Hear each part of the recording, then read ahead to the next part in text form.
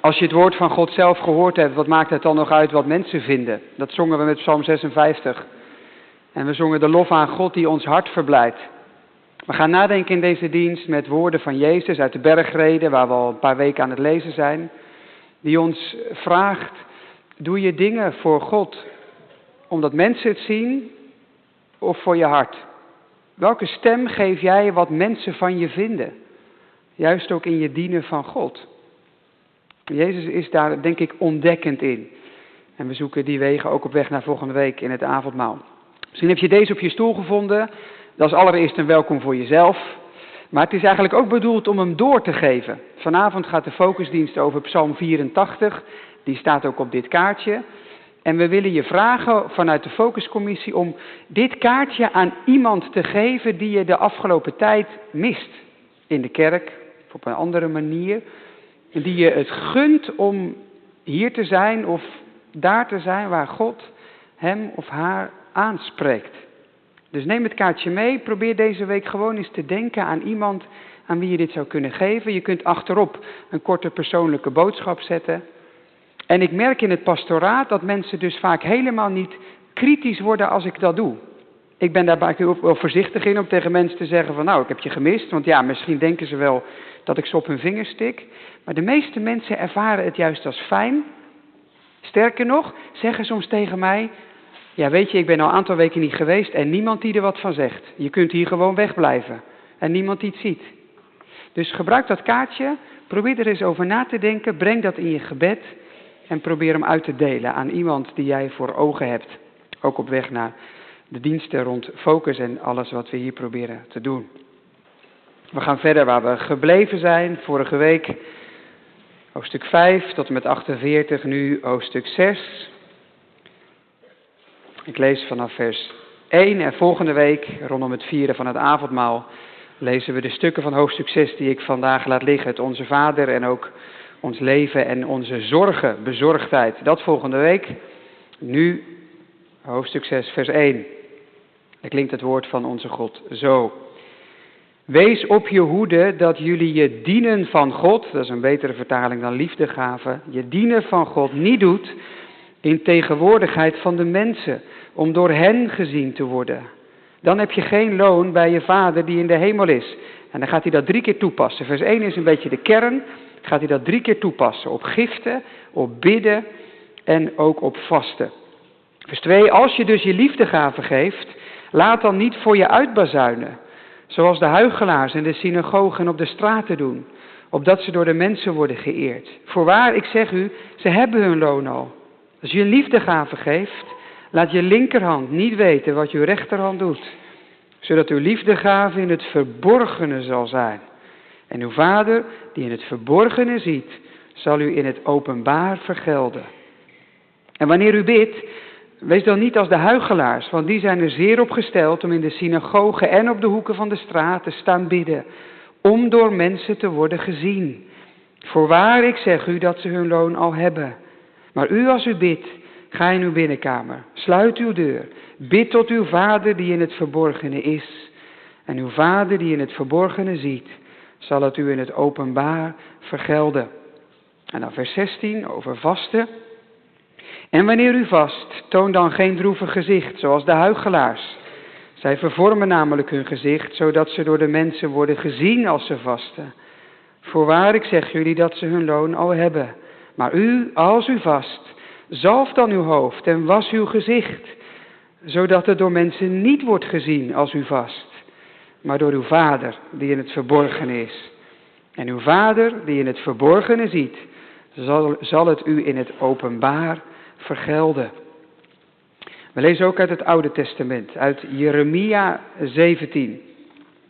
De Heer Jezus heeft het dus over het verborgene, over de dingen van hart te doen, net als vorige week. En Jeremia helpt ons om dat ook evenwichtig te ontvangen, omdat hij iets zegt over ons hart. Jeremia 17. Het gaat ook daar over mensen die aan de buitenkant wel keurig volk van God zijn, maar van binnen op hele andere dingen vertrouwen. Jeremia 17 vanaf vers 5. Zo zegt de Heere, vervloekt is de man die vertrouwt op een mens, die een schepsel tot zijn arm stelt, terwijl zijn hart van de Heere afwijkt. Hij zal zijn als een kale struik in de vlakte, die het niet ziet wanneer het goede komt. Hij blijft op droogste plekken in de woestijn, in zout en onbewoond land. Gezegend is de man die op de Heere vertrouwt, wiens vertrouwen de Heere is. Hij zal zijn als een boom, geplant bij het water, die zijn wortels laat uitlopen bij een waterloop. Hij merkt het niet als er hitte komt, zijn blad blijft groen. Een jaar van droogte deert hem niet, hij houdt niet op vrucht te dragen. Arglistig is het hart, boven alles. Ja, ongeneeslijk is het. Wie zal het kennen? Ik, de Heere, doorgrond het hart. Beproef je binnenste.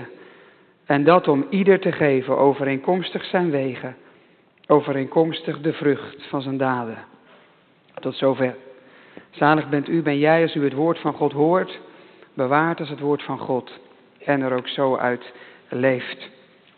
Amen. Jongens en meisjes, als wij vroeger op een scherm mochten, dan stond er een tv en dan keek je een kinderserie. Als het even mee zat. Als je iets ouder werd, keek je dan die A-Team en zo, dat soort series. In ieder geval de jongens. Of de meisjes dat deden, weet ik eigenlijk niet. Maar wij wel.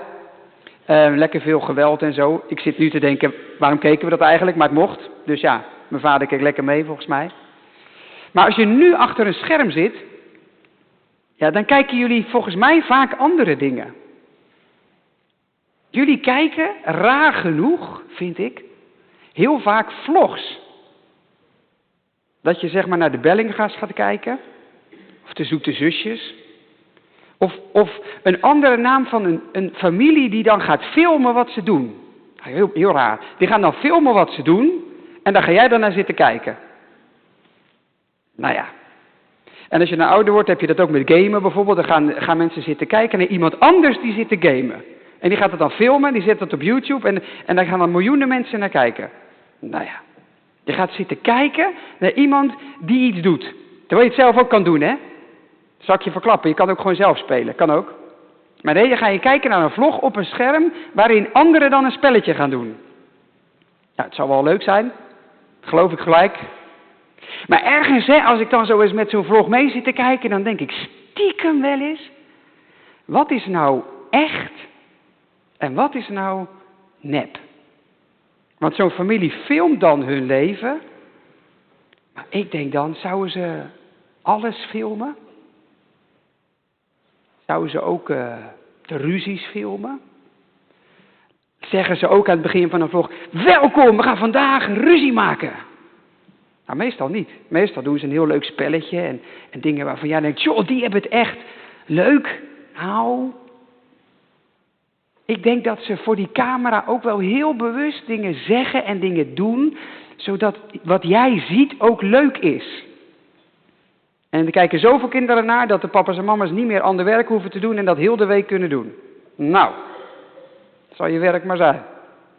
Dat je filmen en dan knippen plakken, zodat wat je in beeld brengt leuk is.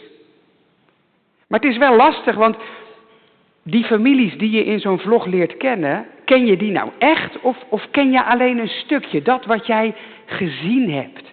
Ze doen dingen omdat ze worden gezien. En als het dan leuk is om te zien, ja, dan levert dat weer kijkers op en dan kijken er weer meer kinderen en dan wordt er weer meer verdiend enzovoort. Ik heb niks tegen een vlog hoor, echt niet. Maar die vorm wel. Want je weet niet meer wat is nou echt en voordat je het weet ga je denken, oh, dus dat is het. Maar het klopt niet. Ze doen dingen voor de camera.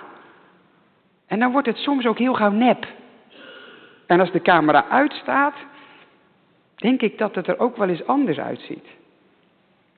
De Heer Jezus zegt, je moet niet dingen doen voor een camera, zodat mensen het zien. Je moet God dienen voor God. Dat gaat om je binnenkant, om je hart. En als je dingen van harte goed doet, moet je eigenlijk vooral zorgen dat mensen dat niet zien. Je moet er geen vlog van maken, je moet dat niet op internet zetten. Je moet dat zo doen dat niemand het ziet. Dus als je nou bijvoorbeeld geld geeft aan iemand die het moeilijk heeft, moet je dat niet filmen, moet je gewoon doen. Als je nou bidt, moet je niet zeggen, jongens, nu gaan we even bidden. Nee, dan moet je dat doen terwijl niemand dat ziet. Als je vast, dus dat betekent als je je toewijdt aan de Heere God, door soms een tijdje bijvoorbeeld iets niet te eten, Moet je niet zeggen, nou poeh, nee, ik wil die koek niet, want ik ben aan het vasten. Dan moet je dat doen voor jezelf en God. De Heer Jezus zegt, daar gaan we over nadenken. God dienen doe je niet voor de camera, zodat iedereen het ziet. Dat doe je voor God. En misschien gaat dat wel beter als niemand het ziet. Daar gaan we over nadenken in de preek. De gemeente van de Heer Jezus Christus heeft iets waarde als niemand ziet wat je doet.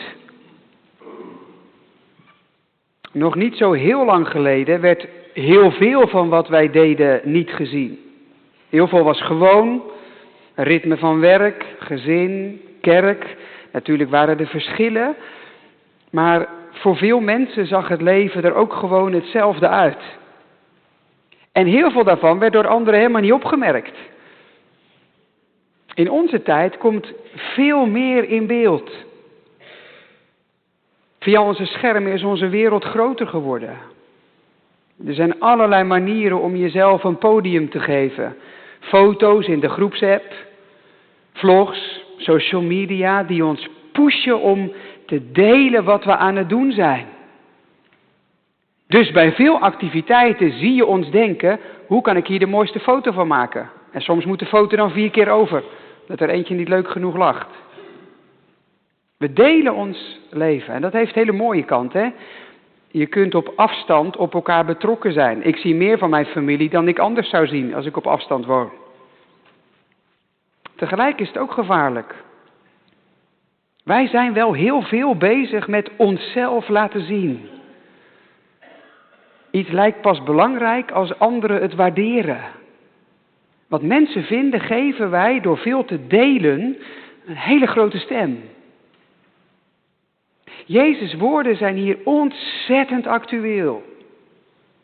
Hij heeft al gesproken over geluk, over identiteit, over karakter, hoe je nou goed leeft. En hier betrekt hij dat op ons godsdienstige leven. En hij daagt ons, denk ik, uit om dat toch net even anders te doen. Ik loop dat met 3 woorden langs. Gezien, verborgen en openbaar. Gezien, verborgen en openbaar. Eerst gezien.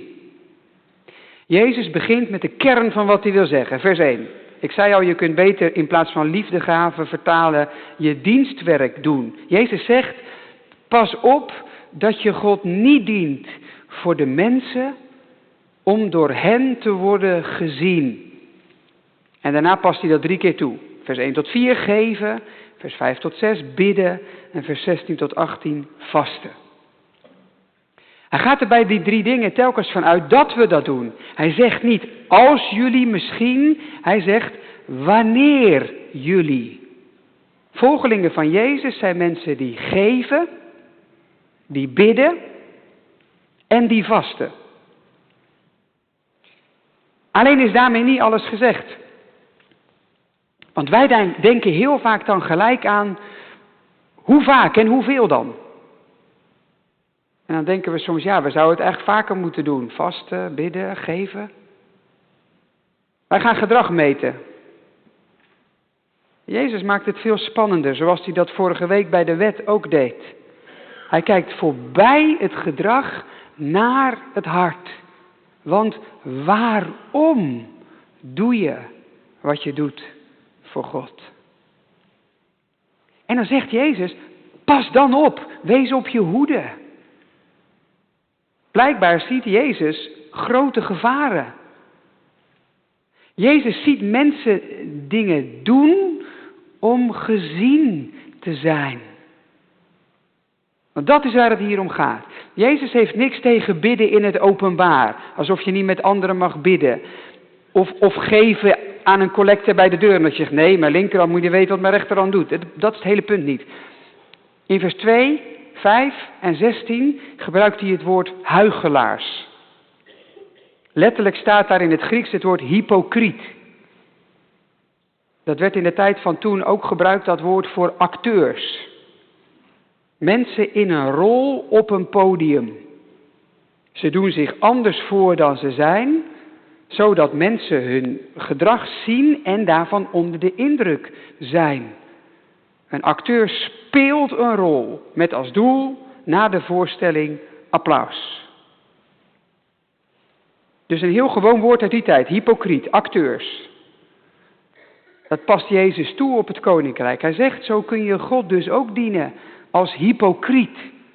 Niet iemand zijn, maar iemand spelen. Zodat je gezien en gewaardeerd wordt. Menselijke waardering als de motivatie om iets te doen. Een gift geven, precies als iedereen kijkt. En iedereen denkt, jongen, die is gul. Overduidelijk laten merken dat je zo vaak en veel bidt. En iedereen denkt, jongen, dat is een geestelijk mens. Zichtbaar laten merken dat je vast. En iedereen denkt, jongen, die is toegewijd. Gezien worden als reden voor wat je doet. Want word je gezien, dan word je ook vaker geëerd. Val je op, krijg je ook vaker applaus. En Jezus weet dat dat ons ergens triggert. In het middelpunt staan. Een podium pakken. Als mens de eer ontvangen die eigenlijk voor God is. Dat het om jou gaat. Dat het over jou gaat. Kijk, en een podium pakken, dat kun je heel fysiek doen. Door aandacht naar jezelf toe te trekken. Misschien zeg je, nou, ik wil helemaal niet in de belangstelling staan, dus dit gaat niet over mij. Nou, het kan ook heel subtiel, hoor.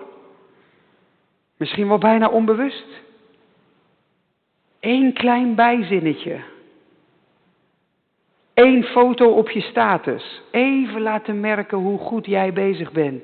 En je hoopt dat mensen het zien. Dit is blijkbaar van alle tijden, maar ik denk dat wij er in onze tijd extra vatbaar voor zijn. Want wij hebben zoveel middelen om onszelf te laten zien. We voelen de druk van likes en van duimpjes. Je moet in deze wereld opvallen. Anders doe je amper mee. En dan kan je dus ook heel vroom doen, hè? Ook als kerk. Flitsende filmpjes, opvallende campagnes. Kijk toch vooral hoe goed het bij ons gaat. Maar dat hele gewone, dat kleine van elke dag, gelovig werk dat niemand opvalt, dienstbaarheid die niemand waardeert, ja. Wees op je hoede, zegt Jezus. Kijk uit, let op. Want er is meer dan wat je aan de buitenkant ziet. Je kunt met geven en bidden en vasten zondigen. Want je kunt de goede dingen doen met de verkeerde verlangens. Zoek het niet in gezien willen zijn. Volgende week vieren wij Heilige Avondmaal. Dat is heel zichtbaar. Dat is een gezamenlijke belijdenis. Anderen zien jou vieren, jij ziet anderen vieren. Maar wij kunnen elkaar aan de buitenkant nooit helemaal beoordelen. Mag ik je daarom uitdagen om dat zelf te doen? Jezelf tegen het licht houden, juist op dit punt. Je motieven, de redenen waarom je meedoet voor God.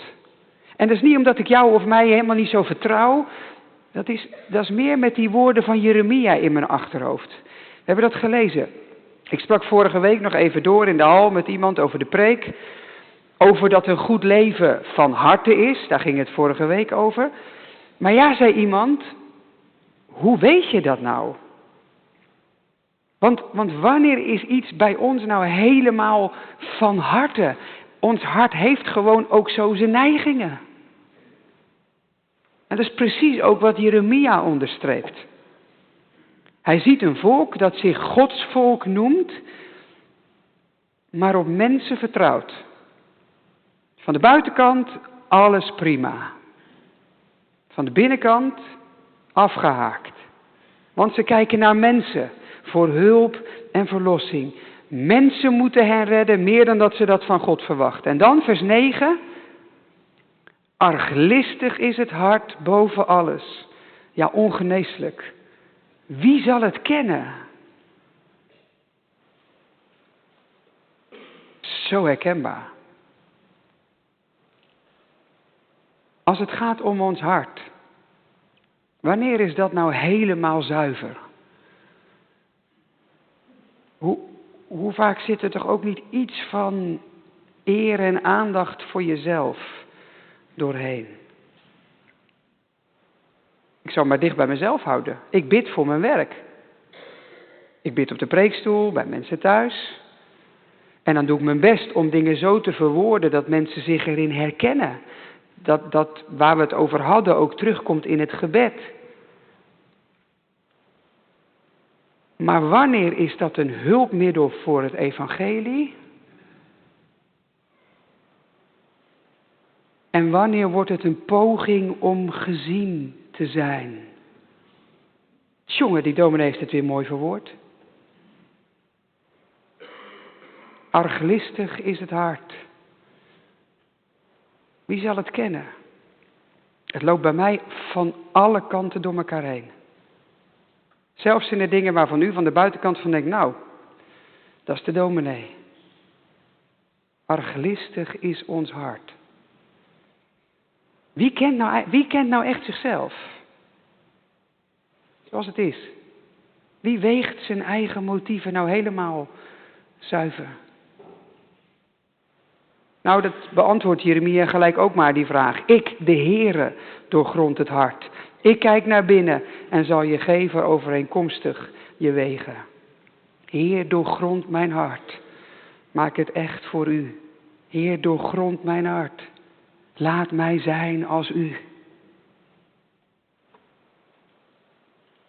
Gezien is gevaarlijk. Daarom dat tweede, zegt Jezus, dien God nou juist in het verborgene. Concentreer je nou juist op wat niet wordt gezien. Want dan weet je zeker dat je het niet doet voor mensen. Dan weet je dat jouw dienen van God niet een middel is, maar een doel. Een middel om iets te krijgen of een doel om van te genieten. Jezus wil ons hebben bij een vorm van godsdienstig leven die je niet doet omdat het iets oplevert, maar die je doet om dat leven zelf. Want als die dingen zelf waarde hebben, maakt het helemaal niet uit of mensen het zien. Dan hoeven ze het helemaal niet te weten. Want niet de reactie van mensen, maar je verbondenheid met God geeft waarde. Daarom is het verborgene zo'n goede plaats, zegt Jezus. Want daar gaat het alleen nog maar om God en jou. Daar vallen bijbedoelingen weg. Daar blijft de kern over. Het is heel praktisch, hè? Als je nou de komende 40 dagen tijd gaat vasten, zoals we dat wel eens gewend zijn. Doe dan eens een keer niet de vorm van geen alcohol of geen koek of zo. Zodat je elke keer moet zeggen, hier wil je een koek? Nee, sorry, ik ben aan het vasten. Zoek eens een vorm waar niemand iets van merkt. En misschien moeten we voorzichtig zijn met zinnen als tussen neus en lippen door. Ik las vanmorgen in mijn stille tijd. Ik liep al biddend langs de Maas. Nee, ik hoef geen cadeau, doe maar een gift naar daar. En begrijp me goed, dat kunnen prachtige dingen zijn. Maar je kunt er ook heel makkelijk mee in het zicht staan. Terwijl je juist in het verborgene moet zijn. Actief het verborgene zoeken, zegt Jezus. Verborgen plekken. Een vaste plek in je huis misschien wel. Als het huis leeg is, kinderen naar school zijn of je man of vrouw even weg. Een stoel, knielbank. En dan niet kijken, ja nee, dat is mijn knielbank, mijn bidstoel. Zit ik maandagmorgen tussen 9 en 10. Gewoon een plek waar jij van weet en niemand anders. Of als je onderweg bent naar een klant of je komt van een klant, even de auto stil. ergens in de natuur of op een parkeerplaats en gewoon even bidden? Niemand die ervan weet? Verborgen manieren, een anonieme envelop met een gift door de bus, waarvan je nooit meer weet of mensen het gevonden hebben of er iets mee gedaan hebben en wat dan. Maar dat maakt ook niet uit, want het is voor God. Of gewoon zelf even geen nieuwssites kijken als een vorm van vasten voor jou, waar niemand iets van weet. Plekken en manieren waar even geen ogen zijn, even geen stemmen. Waar je dingen niet doet, want dan denken ze misschien. Even gewoon niks anders dan God en jij. Zoek die plekken, zoek die manieren, zegt Jezus, want in het verborgene is de Vader. Daar ontmoet je Hem. Daar is de concentratie, de stilte. Daar is ruimte voor je hart. Je hart, menselijk instrument voor het verborgene. Je hart waar niemand anders is dan jij. Die ruimte wordt in onze manier van leven steeds kleiner. We hebben er minder tijd voor. Er is ook gewoon minder plek voor, want overal zijn camera's, alles is zichtbaar. Wij delen ons leven, telefoon altijd bij. Maar soms delen we ook gewoon ons leven kapot. We laten onszelf de ruimte ontnemen die we nodig hebben. Ik denk dat wij allemaal de ervaringen hebben, ik kan me vergissen, maar ik denk dat wij allemaal de ervaring hebben, ik zou God meer willen vinden. God ontmoeten is ook gewoon lastig. Ik wil bij Hem zijn, maar ik weet niet hoe. Jezus zegt, om God te ontmoeten heb je het verborgene nodig. Daar is Hij, daar ziet Hij. Zou het een te maken kunnen hebben met het ander? Zou ons gebrek aan godservaring misschien ook een gebrek aan het verborgene kunnen zijn? Een overvloed van zichtbaarheid. En ondertussen een tekort aan persoonlijk, ongezien leven? Ga in het verborgene. Het loont om te zoeken naar momenten en manieren om dat serieus te nemen. Zoals Jezus dat zelf ook vaak deed. Weg van de mensen, weg van het openbare. Niet gezien zijn door mensen om zojuist zijn Vader te zien. Zoals we zongen. Gods verborgen omgang vinden zielen waar zijn vrees in woont. Verborgene. Nou kan dat ook gewoon heel onbevredigend voelen. Want eerlijk is eerlijk, het is soms best lastig om dingen vol te houden als niemand het ziet. Want wat betekent het dan eigenlijk?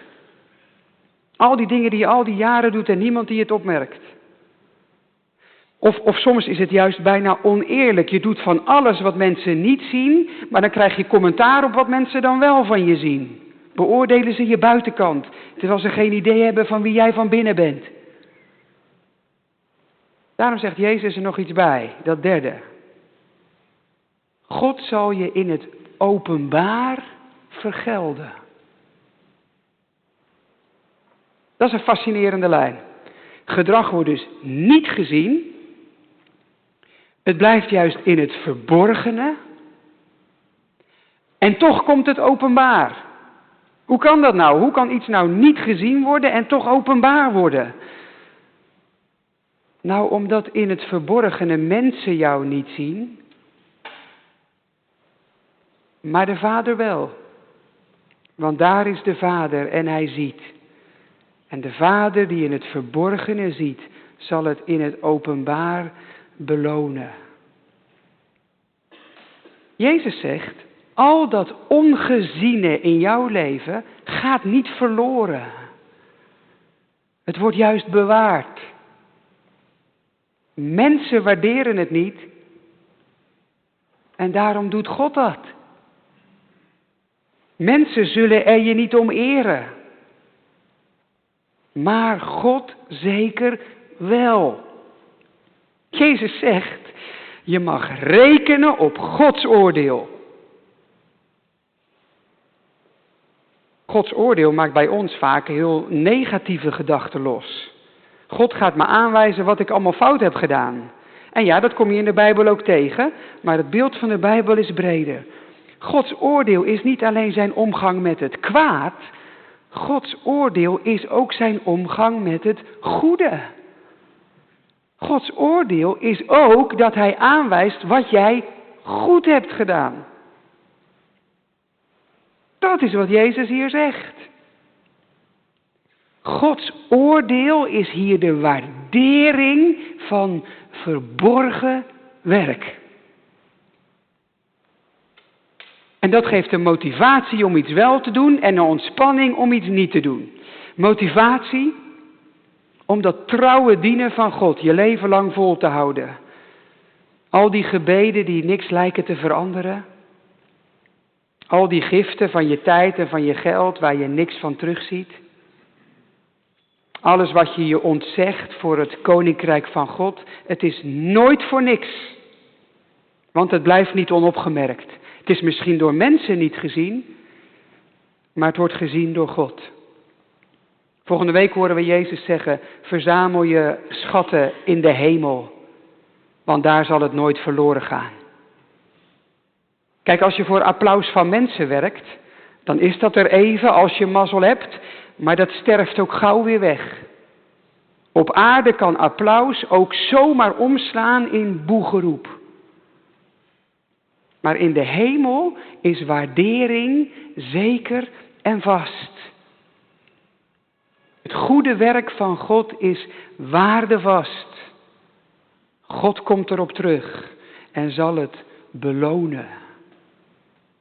Dus Gods oordeel is een beloning van dingen die we in het verborgene doen. Loopt gewoon iemand weg, kan gebeuren. Beloning. Wij vinden dat best een rare gedachte, hè? Dat je beloond wordt door God. Want wij worden toch gered door genade. En dat is ook zo. Maar genade zet wel aan tot goede werken. En goede werken zullen vervolgens ook nog worden gewaardeerd. Gewoon een Bijbelse lijn. Gods oordeel motiveert je om iets wel te doen. Maar het geeft je ook ontspanning om iets niet meer te doen. En ik denk dat ook dit heel actueel is. Als God weet hoe het zit. Als je hemelse Vader je werk waardeert. Dan maakt het ook gewoon echt veel minder uit wat mensen daarvan vinden. Gods oordeel bevrijdt je van de kramp om jezelf altijd maar weer te moeten verdedigen. Om te laten merken dat jij het toch wel echt goed hebt bedoeld. Om te bewijzen dat je geen fout hebt gemaakt. Als mensen je gedrag verkeerd beoordelen. Als mensen je onrecht doen, en dat gebeurt aan de lopende band. Laat Gods oordeel je dan recht geven. God weet het. En dat is genoeg. Die mensen stralen rust uit. Die zich niet meer voortdurend hoeven te bewijzen. Jij mag vinden wat je vindt. God weet het. En dat is genoeg. Als God rechter is, als God zal oordelen, wat maken de oordelen van mensen dan nog uit? En andersom, hè, wat heb je eraan als mensen jou oké vinden, maar God niet?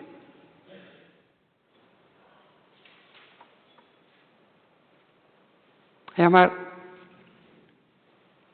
als God in mijn verborgene kijkt, zal zijn oordeel dan zegen zijn? Kijk, ik kan voor mensen acteren, maar dat heeft voor God geen zin. God ziet wel mijn hart. Gaat zijn oordeel mij dan goedkeuren? Ik weet dat nog niet zo gauw. Soms wel, maar er zijn ook momenten dat ik denk, als de Heere God dit ziet.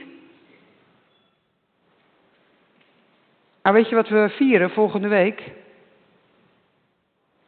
De goedkeuring van God. God die naar ons leven kijkt en die zegt, hé, jij, welkom. Welkom thuis. Maar hij zegt dat niet op basis van jouw leven. Hij zegt dat op basis van Jezus' leven. Jezus, in wiens naam we God de Vader noemen. Jezus, de Godmens uit één stuk. Hij acteerde nooit. Kwam je hem op straat tegen of thuis op de bank, hij was precies dezelfde. Jezus deed geen dingen voor de mensen. Hij leefde volledig voor God. Geen dubbele agenda, geen bijbedoelingen. Arglistig is ons hart, maar dat van Jezus niet. Gods Zoon deed niks om door mensen gezien te zijn. Hij was namelijk goed in de ogen van zijn Vader en dat was voor hem genoeg. Jezus was zuiverheid in de meest pure vorm. En die Jezus, die gaf zijn leven, die bracht een offer van liefde. Hij diende God zijn Vader, niet om iets te verdienen of dat hij werd beloond, maar eenvoudigweg omdat hij hield van de mensen die anders verloren zouden gaan. Zijn liefde brak het kwaad, zijn lijden droeg de zonde en zijn leven versloeg de dood. Jezus heeft al het werk volbracht. In Christus bleek Gods rechtvaardig oordeel en zijn liefdevolle hart één. Het oordeel gedragen, de zonde verslagen en daarom in Jezus' naam goedkeuring door God voor mensen die niet deugen. Wij vieren volgende week Gods goedkeuring in Jezus' naam. Zoals iemand me mailde naar aanleiding van de kerkapp deze week. Aan de eer van mensen heb je niets.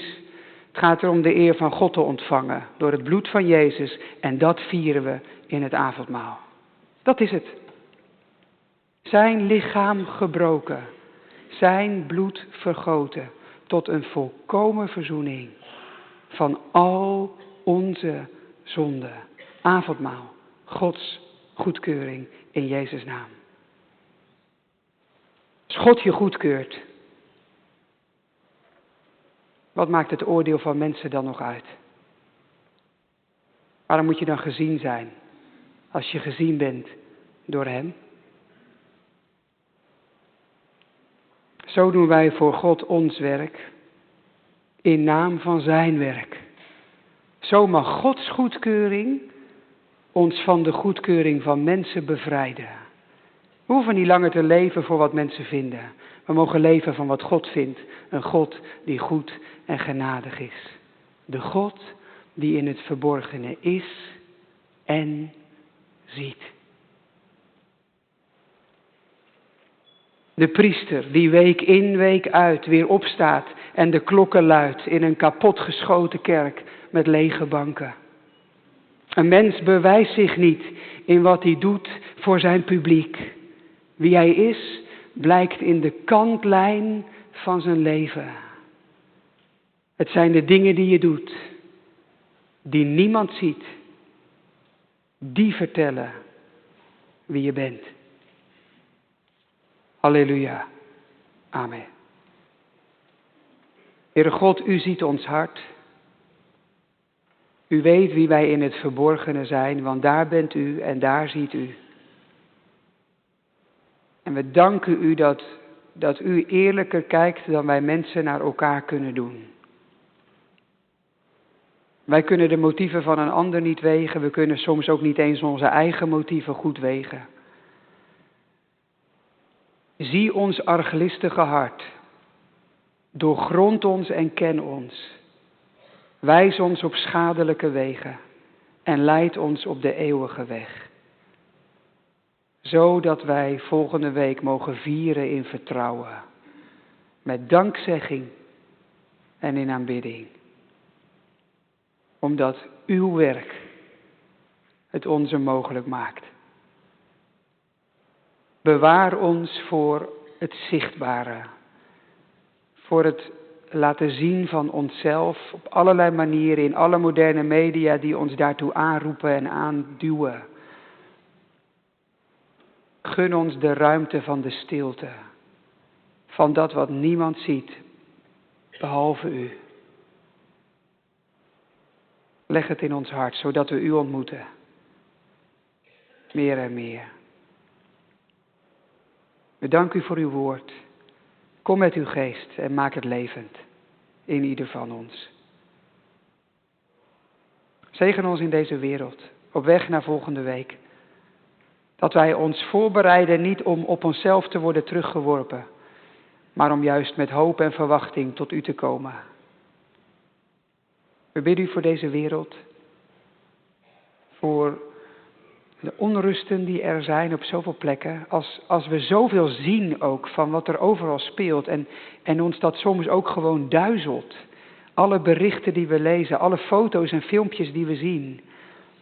Het is soms zoveel dat wij de wereld niet meer wegen kunnen. Daarom willen we in de voorbeden die wereld leggen in uw handen. U weet precies wat waar wanneer goed is. In Israël, de spanningen die daar zijn. Over het rond van de hele wereld.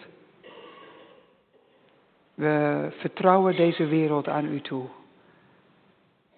In het gebed dat u komt en vrede brengt.